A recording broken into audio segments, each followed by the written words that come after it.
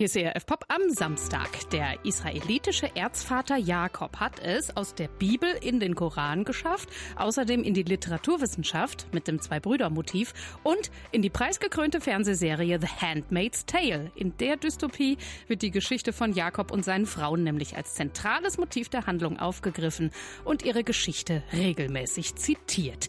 Ein interessanter Mann also, von dessen Leben man was lernen kann und damit ein Fall für Stefan Hänsch und seinen Podcast Gut und Schön. Stefan, erste Frage. Was ist das Wichtigste, das man von Jakob lernen kann? Positiv oder negativ, Beispiel ist egal. Also er unternimmt einfach mal alles menschlich Mögliche, um Segen Gottes oder die Zuwendung seines Vaters zu kriegen. Also der kämpft einfach mal um Gunst, um Zuneigung. Nicht immer ganz fair, aber doch irgendwie sympathisch. Okay, zweite Frage. Wie absurd findest du das, dass Gott mit so einem arbeiten möchte? Der macht wirklich alles falsch. Ein Fettnäpfchen jagt das nächste. Warum will Gott den haben? Ja, also ich glaube, weil Gott sich zuallererst seinen eigenen Versprechen verpflichtet und an uns Menschen glaubt, auch wenn wir den Glauben an Gott manchmal verloren haben. Und er krassestes Fehlverhalten vergibt und immer wieder neu anfängt mit denselben Leuten, die es manchmal recht verkacken oder, wie man das bei ERF Pop so sagt. Also Gott ist sich und uns schon recht treu, finde ich. Dritte und letzte Frage.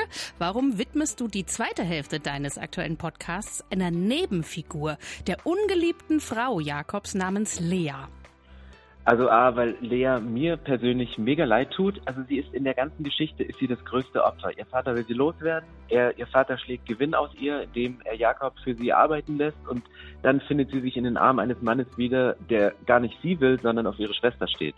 Und das Zweite, weil Gott einen ganz besonderen Blick für sie hatte. Da steht so ein kleiner Satz in der Bibel im Text: Der Herr sah, dass Jakob Lea zurücksetzte. Und dann nimmt Gott sich ihrer Sache an und das ist die Wende in ihrer persönlichen Geschichte mit Gott. Deswegen der Fokus im Podcast auf Lea am Ende. Also da steckt wirklich jede Menge drin für alle, die sagen, was da haben alte Bibelgeschichten eigentlich mit mir zu tun.